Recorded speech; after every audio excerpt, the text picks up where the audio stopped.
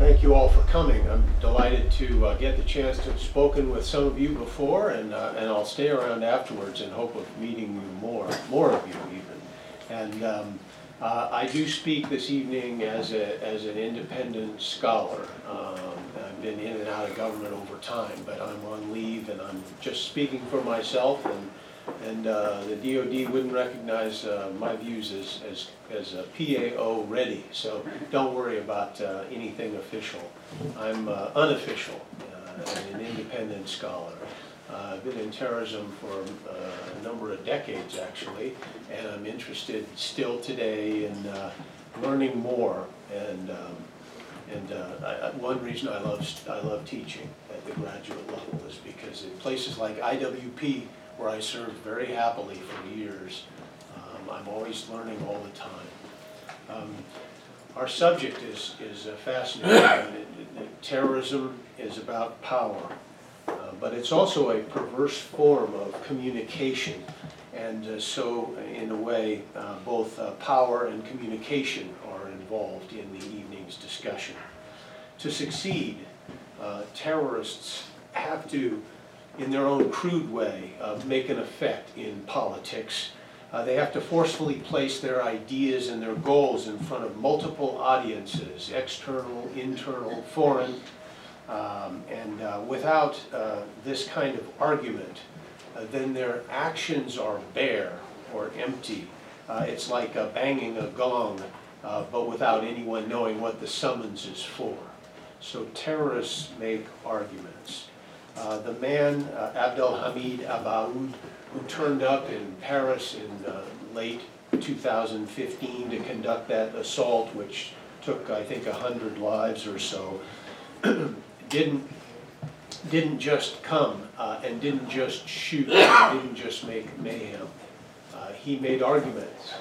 He appeared in the north of Europe, then he went back to Syria, gave a long interview in Dabiq magazine about why he was doing what he's doing and how he was going to go back to Europe.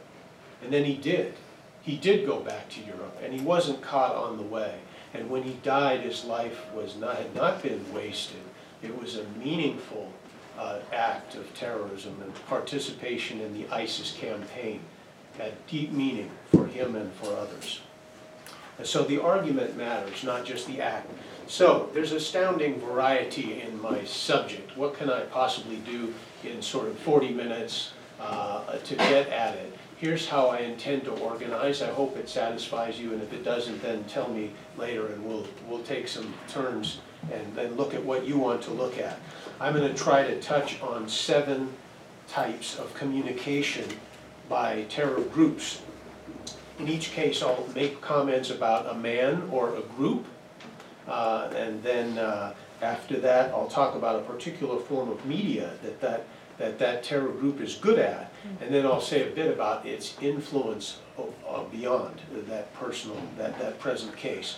So we'll say just a word or two about things like radio, the newspaper, speech making, television, the book, the internet magazine, and the advertisement. There is a wonderful chapter in this book on social media. I'm not talking about it. My colleague, Randy Bowdish, wrote it, and it's really good. And Randy knows ISIS cold, and he knows ISIS social media, and he knows computers, and he's way ahead of me. So you'll enjoy the chapter, but I'm not going to do social media. And it's also true, if you think about it honestly, you know a lot about that already. Many of you are experts on social media in one way or another. So I'm going to do some things maybe you're not quite so expert on. And I'm going to start with this, radio. This brilliant fellow, I've read all his books. This is a terrific brain. Frantz Fanon used to be very well known. He's not so much anymore. He was a symbol of the Algerian resistance called the National Liberation Front, but he was not Algerian, he was from Martinique. The FLN was not the usual kind of Salafist radical movement you might think of today. The FLN was nationalist and it was socialist. And when you wanted, as a very religious warrior or a very communist person, you wanted into their organization, you could get in, but only by accepting their program. So they had an 8-point program, they created it and published it in November of '54, and they fought according to it until '62 when they won. And it was an amazing insurgency. Imagine defeating, in the post-war world, when France is on the Security Council of the UN, and a burgeoning nuclear power, and an influence in North Africa, and had been there for years and years and decades and more years. And the Algerians beat him. And one reason he beat him was because of smart guys like this man, a trained psychoanalyst from a French school, Dr. Frantz Fanon. So they had a kind of international flair in their propaganda that was very important. Oxford did a tremendous study on the FLN's foreign overseas diplomacy in '02, published by a guy named Connolly. I recommend it. It's called The Diplomatic Revolution. It's about this thing. These guys were not just guerrillas. They were thinking all the time. And they had newspaper, and they had guys speaking abroad in semi-official capacities. Fanon was a diplomat for a while. They had all kinds of media. Well, they had radio as well. And while their newspaper, El Mujahid, is more famous, they had an important radio station. Fanon wrote a priceless essay all about it, and everyone's forgotten it. So I've tried to kind of revive it in my chapter of the book. It was a very interesting thing, because the so-called Voice of Fighting Algeria, the Voice of Free Algeria, was based on the notion that the French had used radio in a classically French and therefore, in their case, imperialist way to make their culture pervasive in the north of Africa. And these guys were determined to flip that around, and they could with the technology that they had, because the war starts at the very time, a little thing called the transistor radio, it's making its way into the world. And they were able, with mobile transmitters and transmission abroad in close neighboring countries like Morocco or Egypt, to get support by radio. So they're one of the first fighting groups to found radio, and they did really well with it. Now, he personally wrote a lot for the newspaper and sometimes for the radio, but he never personally broadcast. But because he was a brilliant guy, and because he was really indignant about French colonialism and all, he was very important to the movement. Now in this slide we have another option. The classic kind of moderate nationalist, not necessarily a socialist, certainly not a communist, certainly not an intensely religious person. Farhad Abbas was another face of the rebellion, and an important one, but he is somewhat marginalized in this movement because he'll be displaced by folks who are far more willing to be violent. That is, terrorism is a strategic choice, as Martha Crenshaw and others have shown us over time. It's a calculated thing, and so it isn't just about argument. And in this case, this was a very gifted politician who was useful to the movement, but he was a moderate nationalist, and so he's not a focus of the book in the way that the FLN was. The FLN made a strategic choice and used terrorism, and we can prove that in documents that they have, and a few excerpts of which I published in a book with Cambridge in 2006 in the spring, when I was doing a lot on how terror groups end. That was one of my publications of those early years. But in fact, this is not the important fellow, but the other Fanon is the one more important. Now, radio is a legacy then for other groups. And so when you're in ISIS, just because you're great at social media or you know satellite TV or something else, it doesn't mean you don't know radio or you don't care about radio. And this is an early indication of one of the themes of the book, which is that just because somebody's terrific at a particular kind of communication does not mean they abandon the older ones they already had. Just because there's something new and high-tech and sexy like television doesn't mean you don't do radio. These guys did TV once or twice anyway. They knew social media, they know computers, they have internet magazines. They still bothered to do radio because radio has a particular power.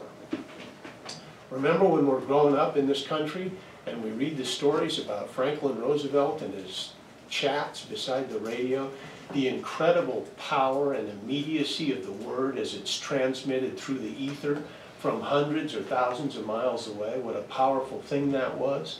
Well, the FLN understood all that, and they used the weapon of radio transmission, and it created a kind of community, and it was remarkable how successful they really were. So radio is something to keep in mind, because when you study a modern group, you just grab one off the shelf, the LTTE Tigers in Sri Lanka. Did they have radio? You bet they did. Most big groups have that kind of terrorism breadth in their propaganda. Now, we're Catholic in our interests this evening, in the old use of that term. We're universal enough to know that we're going to be talking about a lot of ideologies. So I just talked about nationalism, for example, which was one of the great themes of the post-war world. In this case, we have another case of nationalism of very different type in a different place. Dating the Irish Republican Army is kind of hard. The easy one is, say, 1916 during World War I, but there's others who'd say, oh, the resistance to England goes way back before that. Okay, they've had iterations over time, and they've had a wonderful breadth in their advertising and their propaganda. So long after guys like Michael Collins have left the stage, there were others who were writing, arguing, fighting for the notion of a unified Ireland. Now, we know they lost, all right, but they also made a lot of marks in the world, and their campaigns, both in terrorism, which was sometimes selective and sometimes indiscriminate. Watch out for those who always define terrorism as indiscriminate violence. There are all kinds of assassinations groups like the IRA did that were very discriminate violence. So they did guerrilla war, they did terrorism, they did politics, they had an economic sabotage campaign that this newspaper used to track with the intense interest. Every time a big bomb would go off, the Irish people would tell you how much that just cost Britain. Remarkable. Very great awareness of economic warfare by these guys. So the newspaper is, of course, something that Irish have done for years. There were many Irish newspapers that supported militancy. This one happened to be published in New York City, and I took this for 10 years, and I studied it as much as I could, and it was really fascinating. So we have a series of various articles then that we could look at. I showed you 73. This is 94. Here's some war news, a typical section. It would have, language, a little Gaelic language, a little discussion of poetry, a book review, some history. They always had war news. And they would tell you that not only could they put a limpet mine on top of some sorry fellow's car, but that in fact the results would paralyze most of London's heartland. They understood this as a war of nerves, just like Carlos Maragela said it was in '69 in his famous mini manual of the Urban Guerrilla, and they weren't embarrassed about it at all. So the fact that they do sophisticated arguments should never make us think that they won't stop talking about violence too, and the killing that they've done. And they were quite cocky about some of it. An interesting organization. Sometimes they'd hit the wrong guy, or there'd be an innocent party, and they'd publish an apology, but don't think that that's a sort of general stepping back from the terror in the campaign. So they knew guerrilla warfare, they knew terrorism, they knew public relations, and they were good at all of it. They knew elections too. What happened to the major IRA chiefs of staff, you knew? They ended up later in politics, didn't they? In electoral politics. Sometimes there was questions about the campaign and whether we ought to go to peace talks. Sometimes, of course, they just did the standard guerrilla thing, which is fight and talk. So it was the Armalite or the ballot box. They knew both very well. So in this case, we've got a manifest here on the right where the guys that say that the cause is being sold out by all this peace talks. Maybe not too good a thing in this 1994 period. They also had commercial interests. They knew that this newspaper had to sell, and they tried to appeal to people on consumer basis, not just in terms of views. So you could buy videos. It isn't just sort of Al-Qaeda that invents the terrorist video. The terrorist video has been around a long time. And this one is a 1992 issue. And then you could even get your IRA t-shirt if you want. I've done that. I've been inside the Sinn Féin office in the heart of Dublin, and I bought myself a couple of shirts that are pro-IRA. I don't wear them to office picnics very often. There's one that's absolutely remarkable because IRA at one point sent 3 people into Colombia to help teach them how to do bombs. They were eventually caught, jailed, and released somehow in a very strange way, and nobody knows mostly what happened to those 3. But these guys thought that was pretty impressive, and so you could buy in the Sinn Féin office now, not the IRA Provost's clandestine headquarters, in the Sinn Féin office, you could buy a shirt that links the IRA cause with these 3 guys who'd been in Colombia. Can you imagine that? So they're pretty open. When you get to wearing not just your politics on your t-shirt, but you're willing to just pledge violence and bombing and connect yourself to FARC, which is in the habit of burning whole villages with making propane bombs that are slung in an old Roman-style catapult, and a lot of other tricks FARC knew already. Apparently IRA could teach them a few new things. Now I'm out in Asia now, and one of the things I learned in being here and before I went was how little interest some of us have in Asian terror groups. I'd like to talk about one at least. The New People's Army, somebody I've studied for a long time. At the end of the 1960s, this man revived communism in the Philippines. Many of you will know that there had been an earlier drive by the Hukbalahap. There was an earlier communist party too. They believe profoundly in Mao. So we get to another ideology now, about as long from nationalism as you can get, right? You ever read what international communists think about nationalism? They hate it. They're worried about it. They see it as a competitor, right? If you read somebody like Lenin or Stalin on, quote, the national problem or the nationalities problem, they're critics. People like that don't have adequate breadth. They don't see that our fight's connected to the global fight. Well, this man does. He's a follower of Mao Zedong, and he thinks the Great Helmsman's terrific, and he thinks China today is a corrupt and bourgeois and statist place that's absolutely dreadful. Jose Marie Sison is a highly educated man. You remember where I started this talk? You remember, start thinking about how many terror group leaders are very well educated people. The head of Sendero Luminoso has 2 doctorates, by the way. I'm very glad that he's in jail. This guy taught English at Manila. He was a very good university man. And guess what? When Rodrigo Duterte was elected president in his country, the 2 traded notes because everybody remembered that Sison taught him when he was a professor. Isn't that interesting that some would dismiss the current president, not me, as a right-wing despot? Well, he studied with this man. A lot of people have studied with this man. I've studied with this man. I have one of his books. I've read one of his lectures that he gave in Utrecht.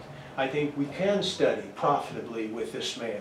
He will give us a modern understanding of what Maoist arguments should be like and can be like today. And we may not think much of Mao, but if we want to understand the Naxalites in India or some of the Nepalese communists or guys in the New People's Army, we want to be willing to stop and read a little bit from someone like this. And he hasn't done too badly. In the old days of the Hukbalahap, most effort was concentrated up in Luzon, and they lost as well. In this dream, the political activity is going to be nationwide, and you're going to attempt to take over all of the Philippines Republic. And those red concentrations are a map I did some years ago, which is still pretty valid, which shows where they've been working most, where their violent incidents are. So they do a lot of propaganda, they do a lot of attacks, and where they do a lot of covert infrastructure work, clandestine, open political effort too. And the red stuff there is a map that I built based on an incidents series.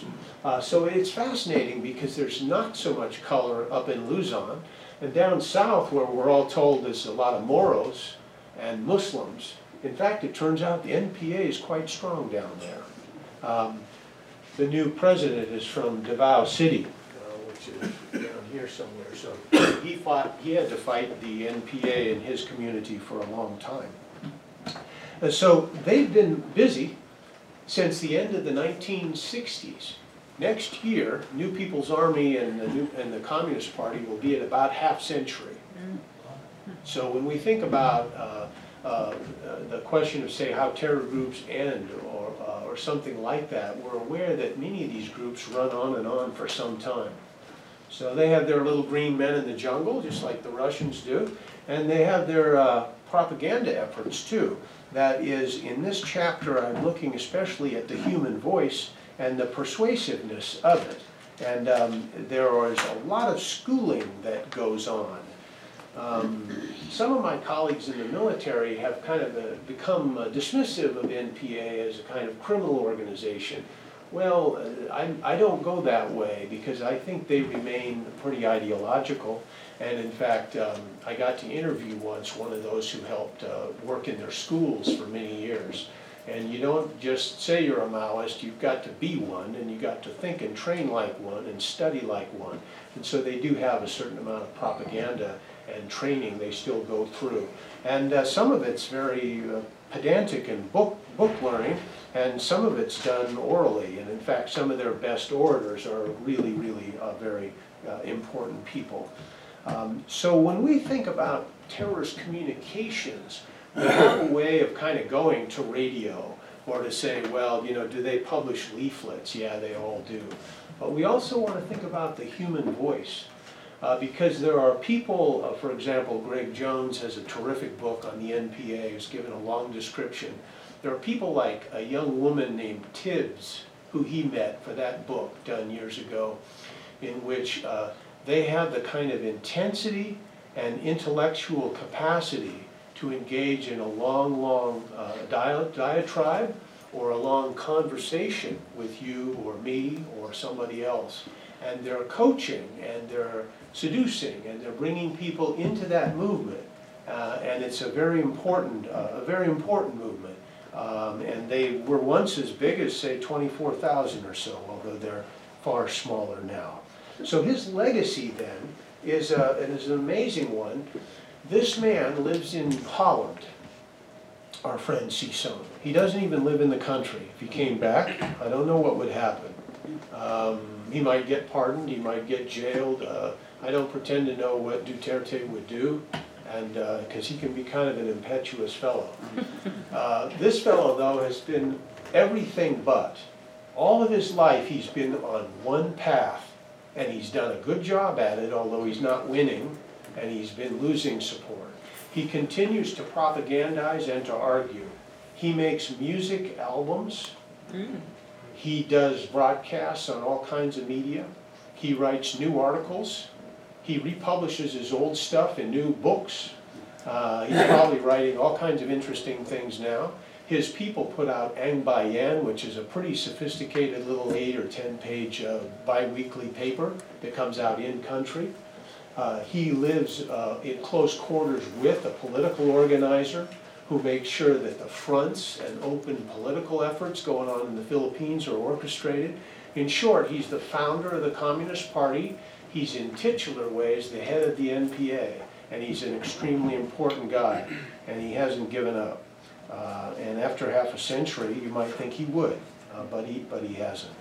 So oration is a very important thing. And when we think about terror groups and how they succeed or fail, it's good to consider the good old human voice.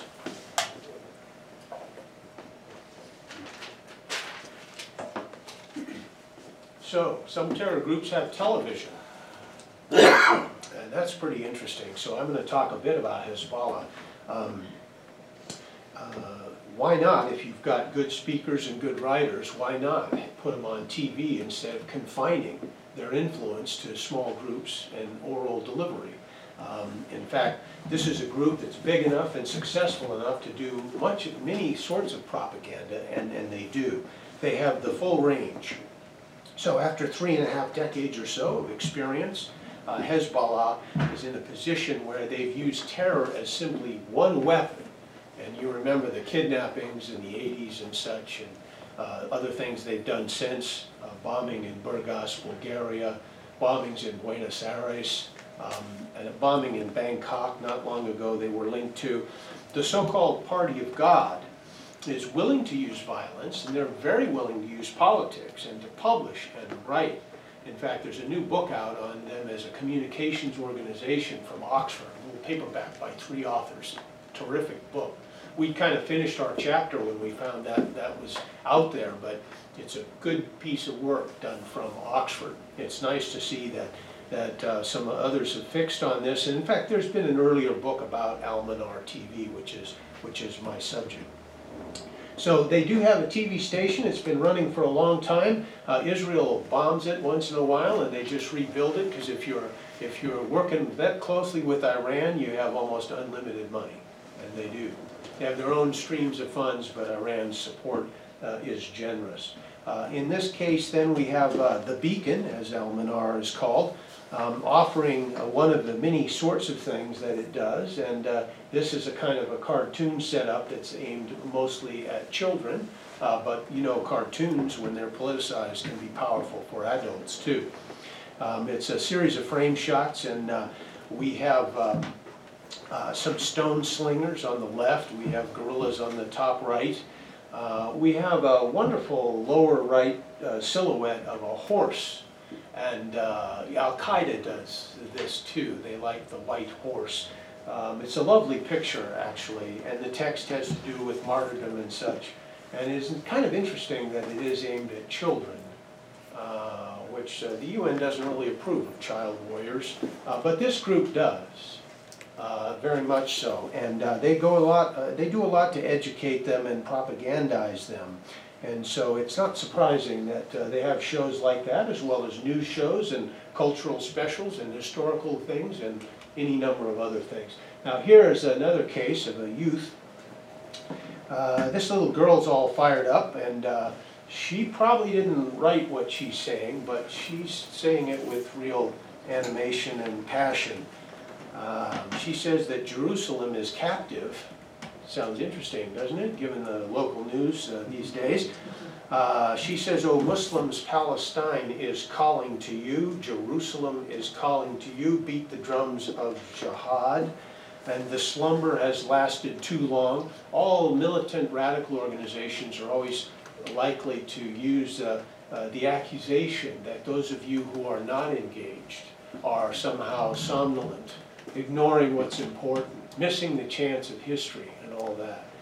So it's quite interesting to see this little argument that reason is asleep and it can't be trusted anyway, and you need activism, and you need to follow the lead of Hezbollah.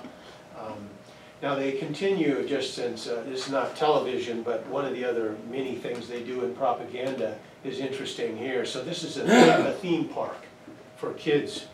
And this will teach you about, triumphing over Israel, with a nice motif there of the twisted, main gun of a battle tank. And since Israel has failed to destroy them in war, and they've done credibly in things like 06, you can see why they're quite willing to be proud of it. Now, the television for them is been a full-time thing. Like print media, like radio, like diplomacy, like active political activism. You know, they're kind of a kingmaker in Lebanese politics, right? This is a sub-state group that's truly influential and powerful. They also have radio. When, however, other groups are brought to mind, and you think about the influence, this is how I believe it is, probably a lot of groups would follow their model, but they don't have the resources, they don't have the money, because running a TV station is a big enterprise. It takes a lot of technical skill, it takes a lot of money. There is an Israeli Air Force, you have other enemies, and so it's been an expensive proposition. I don't know, I can't verify the estimates that I have about cost, but you know this has got a big budget operation. So what other groups have done is, in a few cases, they have done TV. The Tamil Tigers had a TV station for a little while. More likely what happens is you'll pay to have spots created, and you get editorial control, and you have, let's say, a 20-minute TV spot, and you'll place that on cable. So that's, for example, what the Kurdish Workers' Party did in Europe in a couple of places. Belgian TV or Danish TV or German TV, for example. So you don't have to have a studio, and you don't have to have a brick and mortar installation, but you can still get a TV presence. And that sometimes is what's doing. And by the way, if you don't have any of that, and you can't even afford to make a 20-minute TV spot, if you're a clever guy, you can get interviews, and some have.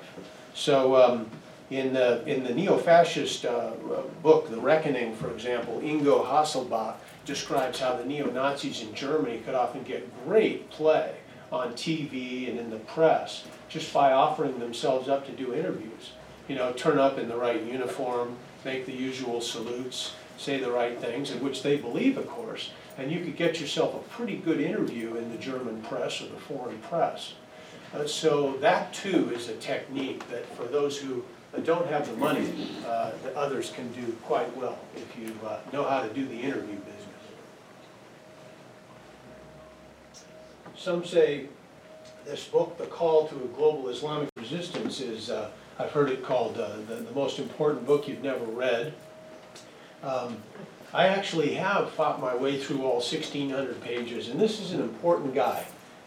He's a remarkable man. Abu Musab al-Suri is both a terrorist and a teacher of terrorists, and his book is one I've singled out because the book is one of the great communicators of human history.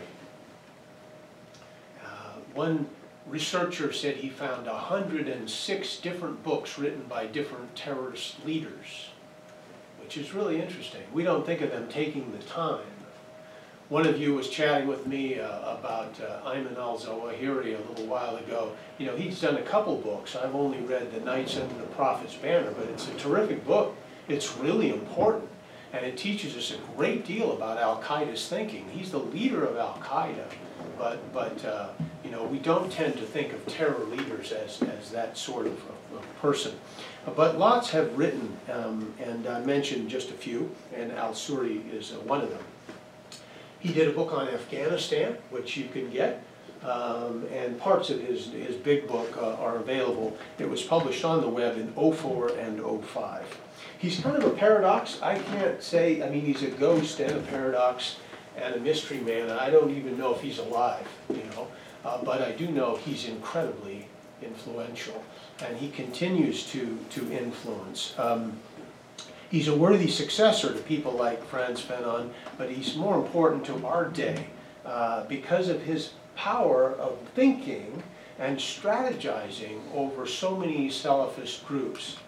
Some have said that he's a key to ISIS thinking. There's a published article on that. I would dissuade you from that. Not only don't I think it's true, I've seen ISIS propaganda that criticizes al-Suri. So be careful about that. But this is a guy he knew well. They respected each other immensely. He was never formally a part of al-Qaeda, but he's key to the kind of strategy al-Qaeda's pushed. And he learned a lot from bin Laden and liked what bin Laden was doing, I think. But he was his own man, and he wrote well. This is a very recently published photograph. I think Peter Bergen released this, and it's of 1996. So this very important fellow wrote his book, released it on the web, re-released it a few months later on the web, and it had a tremendous impact by way of reappearing on other websites. So he did one of the oldest things. He wrote a book.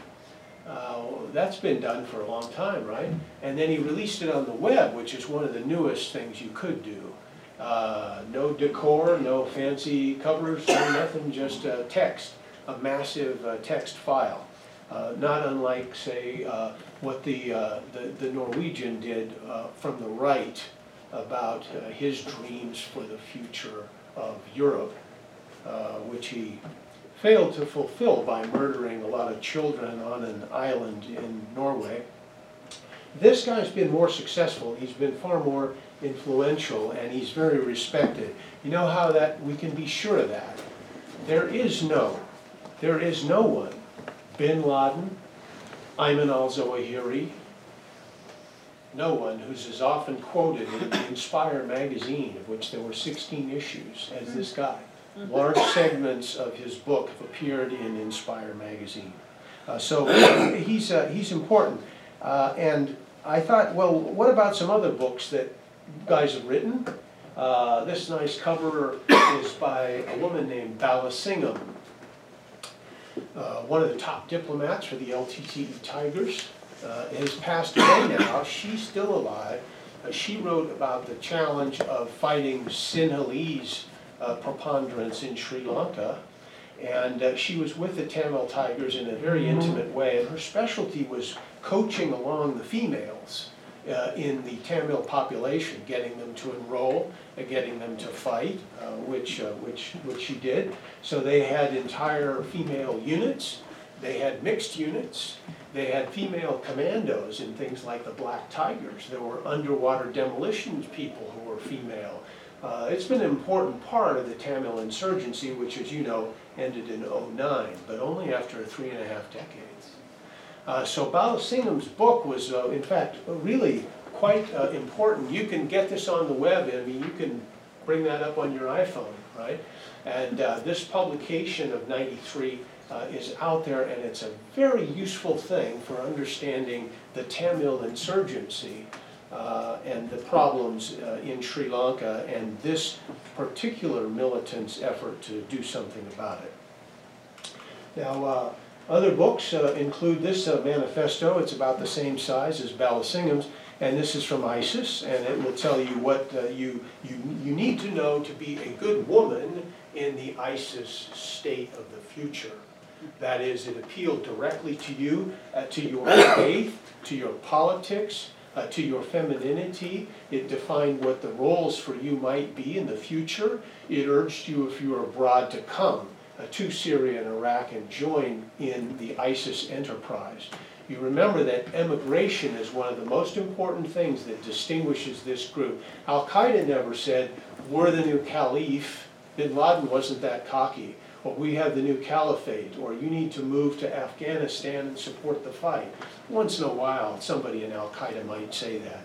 This has been a campaign to get immigration to the ISIS state. And they told you to sort of pack your bags and move from Belgium or Morocco or wherever you were and come and join. And then your relations would be shaped there by your new involvement. And so that's an important book, and it's translated by the Quilliam Foundation in London. And lots of people criticize Quilliam, and I'm not too sure why. I certainly don't. I think they've done a lot to understand things like this book, which is available to you on the web. Now, next section is the electronic magazine. So we continue to putter along in our chase for sort of seven examples of modern media. An electronic magazine, quite an impressive thing. This is the first from the first issues of Inspire. It's now pretty famous because of the article called "How to Make a Bomb in the Kitchen of Your Mom" by the AQ chef. That's not chief, it's chef. And another charmer here, this article, you see the byline, the guy's name is Terrorist. There's a kind of myth in sophisticated circles like you move in and I move in that says that militancy's okay, guerrilla's okay, don't call me a terrorist, you know, don't sling labels like that around because it's a value-laden term that really doesn't mean anything except as an epithet. And if you're a sophisticated graduate student or a professor, you're supposed to know that. Nonsense. Nonsense. They put it right there on the cover. And that magazine is full of the word terrorism and boasting about how they've terrorized their enemies, and quotations from the call to global Islamic resistance saying you ought to terrorize your enemies. And there's only one or two places in the Quran where that word appears, but of course they use it all the time in Inspire magazine. So think what you like about the word terror. There are terrorists like these guys who fully understand what they're doing. An older example is that fine thing, the mini manual of the urban guerrilla. Jack Tierney will remember that old book, and Mac Owens too. Carlos Maragala is still worth reading. In fact, I used to assign that book in my classes here. It's another case in which terrorists speak up for terrorism, and they tell you exactly what they're doing. So this is, of course, the work of Al-Qaeda. It's a highly sophisticated and interesting journal. There were 16 issues. It's now ceased to publish. It had sophistication. It had rich colors. It had artwork that I actually liked. I mean, there were times when I turned the page and say, wow, that's really good. So Dabiq magazine and its successor for ISIS, Rumayya, have tried to kind of do this, and they're getting better, but they were never this good. Al-Qaeda was this good. They had poetry. They had snarky humor. They were so interested in being interactive, and they know how you and I are. They didn't just say, this is the word from God, or this is the word from Bin Laden, who likes to speak. They said, here's the quotation from so-and-so on CBS News. Or here's a guy down at Brookings who just talked on terrorism. Or here's a critic of Al-Qaeda in a congressional hearing expressing his anger that Inspire magazine is so pervasive. Isn't that fun? They poked us in the eye by printing all these kind of Western voices, many of which were critical of Al-Qaeda. So they emphasized the interactivity in that way, and you could always write to them.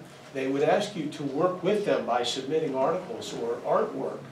And at the back of the magazine, they had something called their public key, and they would tell you in a whole page of complicated stuff I don't understand, how to communicate with them electronically in ways that the FBI can't catch you in. So this journal was a remarkable piece of work. It should not be underestimated. Nor should the crudity of modern terrorism. Al-Qaeda had some discretion at some times. Al-Qaeda, for example, did not really want open war right now with Shia, even though they're all Sunni. These guys think open war is just fine, religious or otherwise. And Dabiq magazine with the ISIS imprint is not just, not just in the business of running slave markets with women. They'll tell you why you should think it's a good idea. And that's a print from their magazine, and there's a phrase or two for you. And if you think that I've maxed out now and I can't go any further, there's lines in there about how much Michelle Obama might be worth in the slave market. So if you think that ISIS is unbelievably arrogant about what it does, you'd be right. I cannot overstate the case. Most terrorists have shown at least some discretion. ISIS never did. Maybe that's why they're losing. Now this man is the one I mentioned earlier.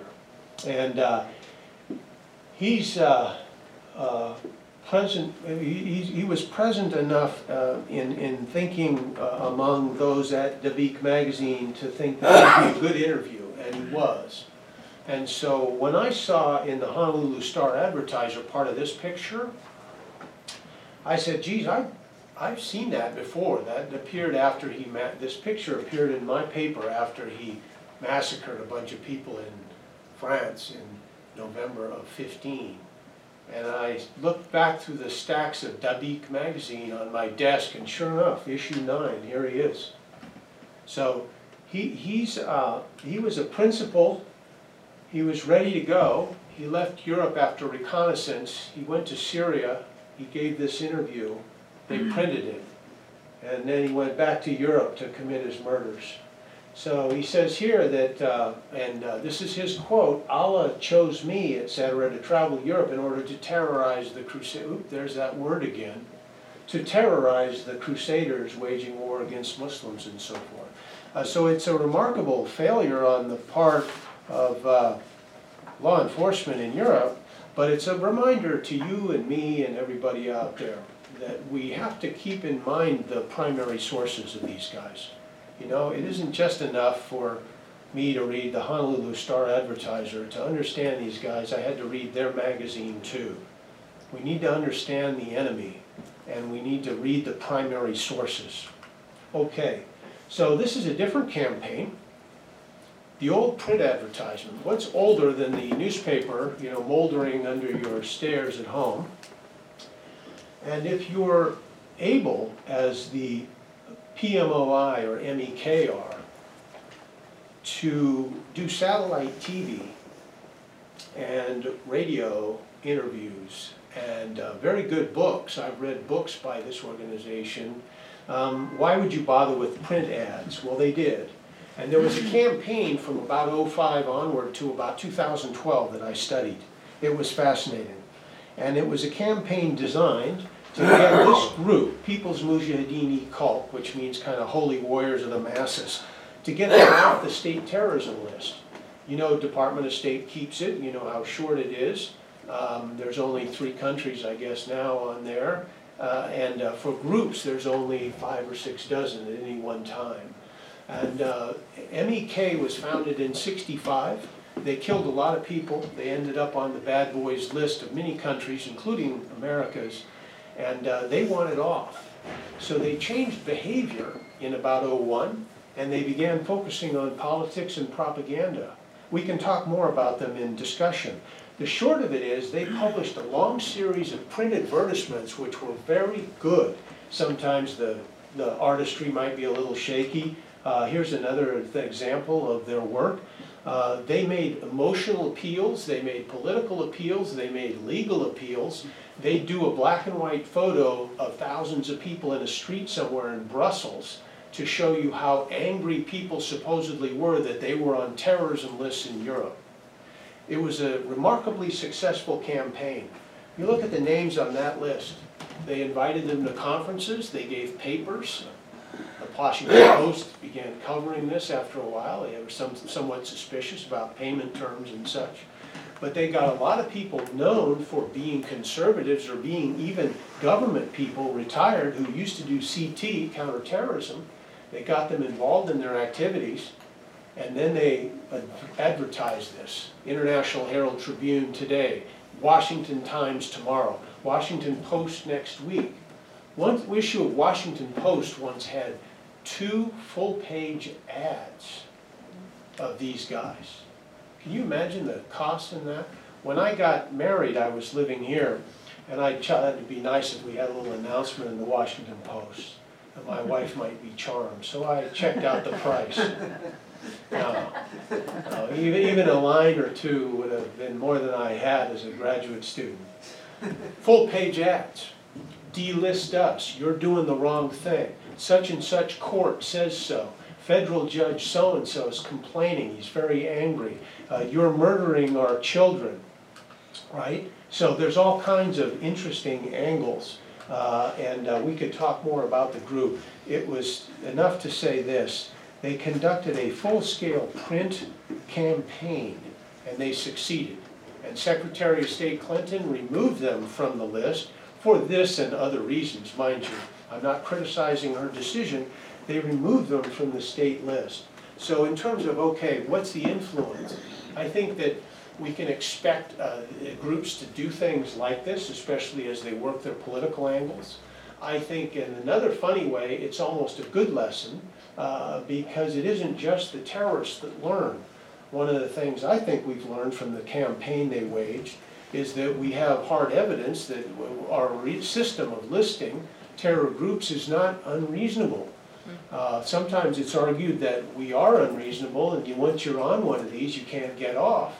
This is a group that got itself off. They quit killing. They went full-time politics. They did well with it. They walked the halls of Congress right here. Wall Street Journal covered them at least 2 times, I remember, long feature stories about their lobbying in Congress. When I worked there, I didn't talk to them, but they talked to a lot of important staffers and members, and that was part of their effort. And so PMOI is off the terrorism list. So it's a remarkable thing of an old thing. I mean, if you know, what's older than newspaper? So tonight we've seen one of the ways paper's used, and this is the way that an advertisement in paper's used. And by the way, if you want to make a pitch, and you have all those guys, how can you do better than putting it in the Washington Post? I think a few people would read that. And I think, moreover, that if you're in the Washington Post, you're almost legitimated just by that, right? So it isn't just a sort of Mickey Mouse local paper. It's a paper of national influence. And so even though you paid to get that in there, you are now part of the kind of Post. And you, by the way, have websites and you preserve all these. So they're not lost and worn away like paper. They're preserved. And you can go into the archives of PMOI and you can find this kind of advertisement. So I'll quit here now and turn to questions. A couple of very fast conclusions. 1, terrorism is very purposeful. It's very purposeful activity. It aims at psychological impact. It aims at the nervous system, it aims at the brain, it aims at the body, it aims at all those things. Second, ideas and arguments matter. It's not just, quote, propaganda. Ideas can kill. I spent a lot of time holding in my hands the Turner Diaries by a doctor named William Pierce, writing under a pseudonym, and trying to understand why that horrible little novel about starting a race war in America was so important, because my research has traced it to at least a half dozen, I think, cases, hard-known cases connected to the Turner Diaries, right? And now we have other books like The Call to Global Islamic Resistance we can study. These things are influential. People act based on this. People have been caught with Inspire magazine in their car, on their person, in their backpack, on the home computer in Boston after the attack on the Marathon. Ideas can kill, and they do. And these groups are driven by their need for public attention and appeal to make arguments, and we need to understand those. Third and last, they've got lots of modes of communication. This group had no end of money. They've got a nice big complex in the Seine Valley in France. I don't own one of those. They do. When I talk to French officials, they're very worried about the money these guys have and store and what they do with it. They could do a lot of things. What do? They buy newspaper ads. What an interesting thing. So they have a whole series of propaganda methods they use, and this is one of them. And the supervening technologies, which come after something that simple, which Gutenberg could have done, are not the sort of thing which causes them to cancel the old efforts. They don't quit in the old ways, they just keep that going, and they go to the new technologies, but they keep the old too. So we have to realize what a large repertoire these guys have. And it's often much more sophisticated and diverse than we think. So I love Q&A, so if you happen to have any questions, I'll take them.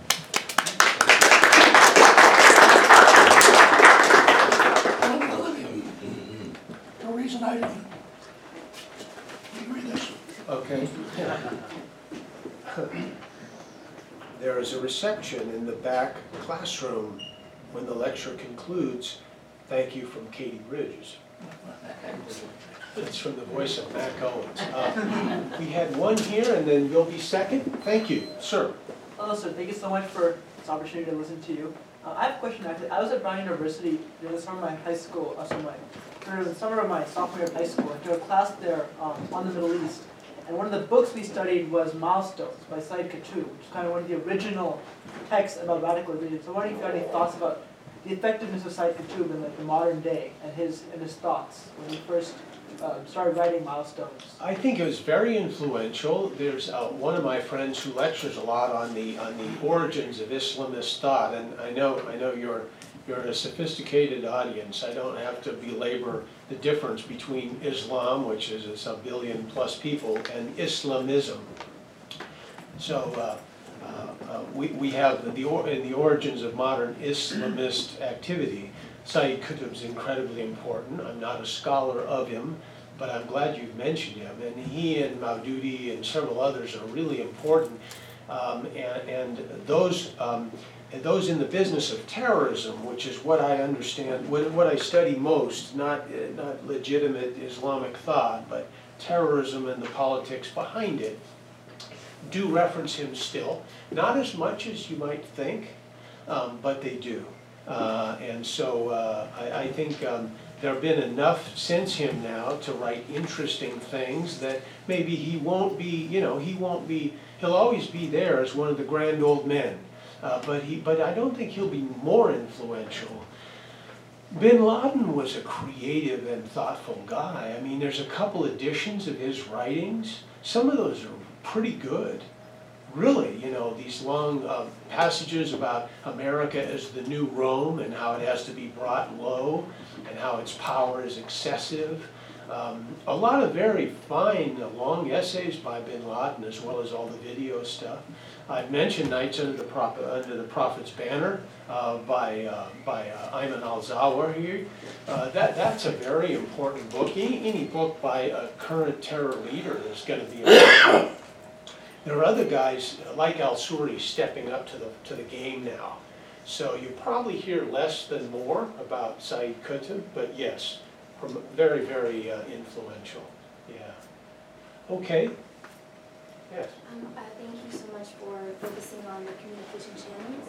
But I feel like when a person who is sort of on the fence about whether they want to move from an admirer of a terrorist organization to a participant, I feel that communication itself, just listening to a message on the radio or or reading a magazine, doesn't quite push them over. And I wonder if within your research you saw that whenever they communicate, it's reinforced by personal contact. Yeah. So somebody reading a magazine is slightly swayed by this, but they reach out, and they have a person that they continue to communicate, so that it's not just about the ideology, but it's also, I think that the ideology is important, it's also the community they think that they're coming into. Yeah. Gee, I think that's terrific. I almost don't want to try to add to it. You're spot on. There's a lot of holes in the academic work which should be filled by personal charisma. I think we've all had teachers that were revolutionary for us. I've had several, and that's really important. You can be much influenced by a very good voice or a very bad voice too, and we have to watch it. But yes, personal contact is incredibly important. You're right about that. There's been some good work on that in the field, but not enough. And while my job tonight was to talk about ideas and the way they're placed in public and recorded for posterity and known influences of them, you could do your own very good lecture based solely on the human side of how people are talked into terrorism. And by the way, there's an increasing literature on why people leave. And very often the answer is human contact. There's some terrific cases in which very smart intelligence agencies have reached somebody on the phone, and it's the brother or it's the mother, out of nowhere, and they're trying to talk you out of the underground.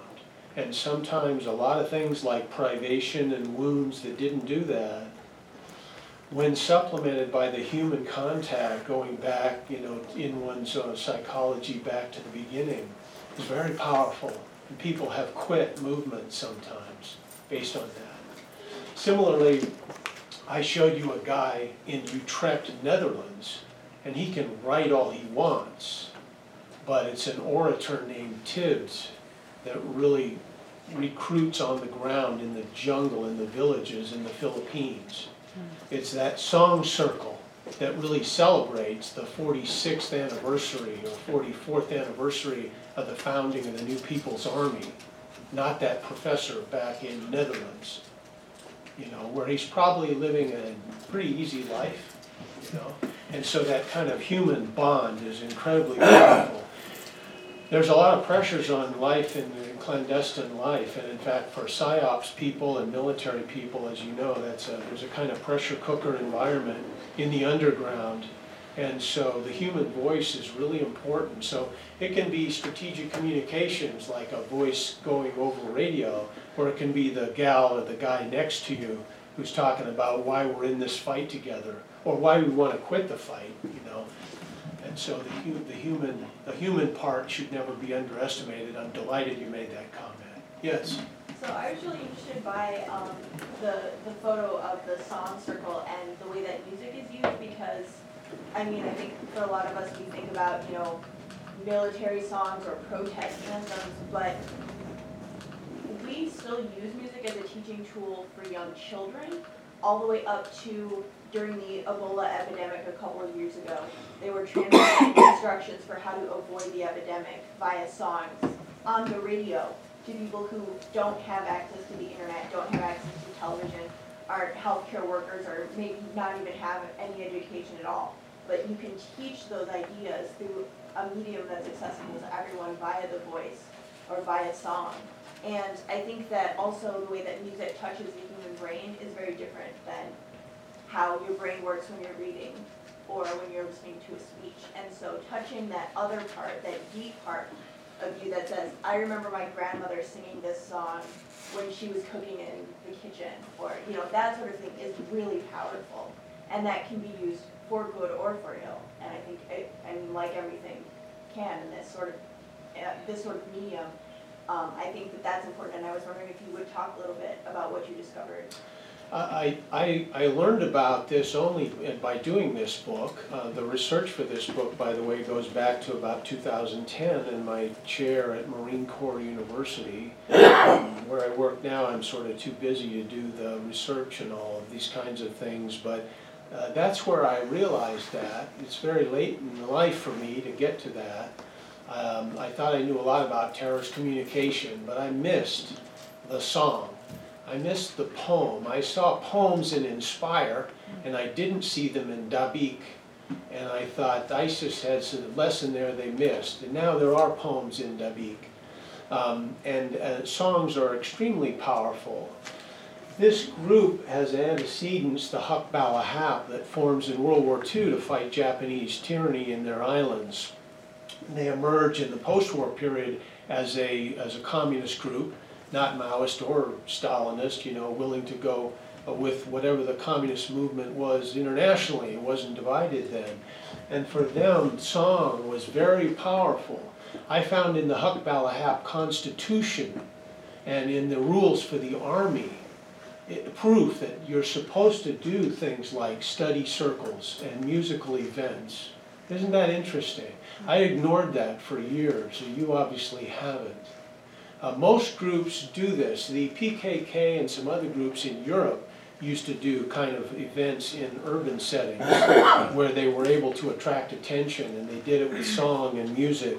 I have in my hands a few pages from a terrific book about fighting in the underground by a New York Times reporter, Nicholas Gage. It's called Eleni. When Mac and I worked at the Naval War College, a very bright guy there named Al Bernstein told me I needed to read this book. One of the thousands of things in Eleni are rich descriptions which you can find about skits and music within the underground of the Greek Civil War. So you have these guys, it's in the 1940s, right? What do we think of communism in the 1940s and what its means of persuasion are? They were remarkably interested in pushing things like entertainment of little villages in the Greek highlands someplace.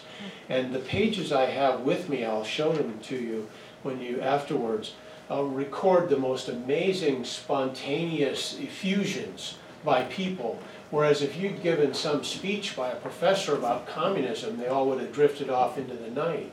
You do a play which shows communists as the heroes and the local troop guys as the bad guys. And all of a sudden it's exciting and all the kids just want to come back and they want to see it. And you'll get young people going into the movement and you'll transform the whole thing. I mean, if you're a parent and all the teenagers are thrilled because the New People's Army held a dance and everything went great and the political speech wasn't that long, next time they come to town, are you going to tell your 15-year-old he can't go? You might not. It's powerful. Sir? With all the propaganda, advocacy, and all these media that are used by terrorist groups around the world, how come I see some countries that I'm not aware of any terrorism happening there? And maybe I don't know, you're going to correct my misunderstanding or ignorance on that, but there's some countries I'm not aware of any terrorism there. Like I can think of Taiwan, Japan. Of course, we will never hear, and we will never stop hearing about that sarin gas attack 22 years ago. But as far as I'm concerned, there is no terrorism in Japan. Okay. Okay, and Taiwan, North South Korea. Yeah. So I mean, there may be a few other countries like that where they're simply not. So despite all the propaganda and all these terrorist groups, Yeah. why do I not see anything there? Am I missing anything? I'll add to your list. A lot of people say blandly that poverty is the cause of terrorism. That phrase appeared once in a training manual for UN workers I was reading. Poverty leads to extremism and discontent, and those lead to terrorism. And I don't know how the guy writing that figured that out, but I don't think it's true, because there's whole swaths of Africa, for example, which are not identified with any international terror group, or even any significant known native domestic terror group. So there are whole parts of the world which are not infected with this. Why? You've asked a great question. You need an organization to do much of this, and you need a charismatic individual, at least. You need good propagandists. In the case of the Red Army faction in Germany, another case where there's almost no Marxist-Leninist terrorism now. Some anarchism, plenty of skinhead and right-wing stuff, oh yeah, but not so much Marxism anymore. That was common in the 60s. In the RAF, it was a troika.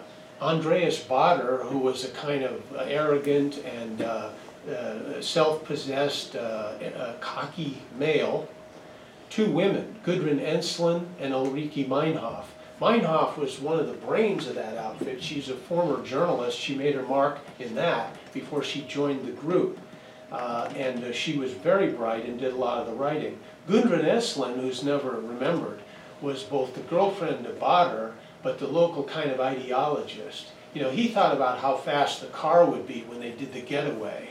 And that was about the limits to his thinking. She was smart. And Ulrike Meinhof was smart. And Meinhof wasn't much liked by Ensslin, and she was abused by Bader in some ways. But it took that troika. So it isn't just to know that there could be a radio or there could be a leaflet. You have to have somebody pushing it. And RAF, although small, had a propaganda organization, partly because they had a journalist working for them. Now you can run this show individually. You know the story of Theodore Kaczynski? He's an American eco-terrorist. There are more of those out there than you might think. Here's a fun, mostly that movement crested, but there are still some groups willing to go that far in the ecology movement. This is kind of fun. That was one of the early posters for guys who said, look, the ecology in America is so important, we're not just going to complain, we're going to fight for it. And there was a series of militant organizations. One of the most interesting men was another PhD, Theodore Kaczynski, mathematics expert, loner, oddball. He conducted a 17-year campaign or something like that of bombings. Well, he did a 35,000-word manifesto on a typewriter in his cabin in Montana. There's a guy for whom it wasn't enough just to kill or maim. Many of his bombs were aimed at maiming. He was a guy who really wanted to sell you his ideas. And he said, by the way, there's a lot of ideas out there, but darn it, you can just get lost. There's too many ideas. If you want to look at mine, I'm going to make you look at mine. To do that, I'm sorry, but I've had to kill. I've had to kill. It isn't enough just to raise your voice and to be right, and Ted always knew he was right. You have to kill to get your voice transmitted. So it's that wedding of action and violence. So there are cases like that where my book ends actually, this one, which is going to be outside there, it ends with a couple cases of one guy named Miller who's a neo-fascist. There are individuals who write and publish like crazy, and not just act or strike with a knife or something, but actually are their own propagandists. But most of the people I've studied tonight with you are part of larger groups, and they have resources, and they have depth, and they have bench strength. So when Samir Khan, an American who joins Al-Qaeda, was telling a story in one of the magazines I have here, and somebody wants to see it, it's a marvelous article, The Media Conflict. He tells the story of being in a whole room full of clattering typewriters and computers with all kinds of work getting done.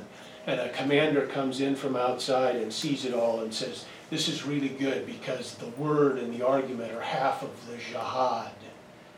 And he recognized that quotation as being from bin Laden. And he knew that bin Laden invested a lot in media too, right?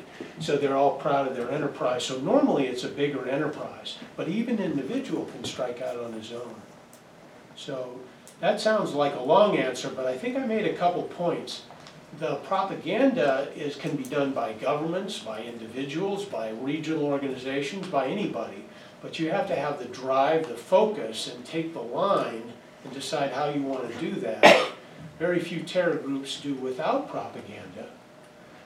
There are always at least a leaflet left at the scene or a telephone call for a claim, because otherwise nobody knows what that is. Nobody knows why that happened. There's no payoff politically, right? But whether you do a book or just a phone call is up to you.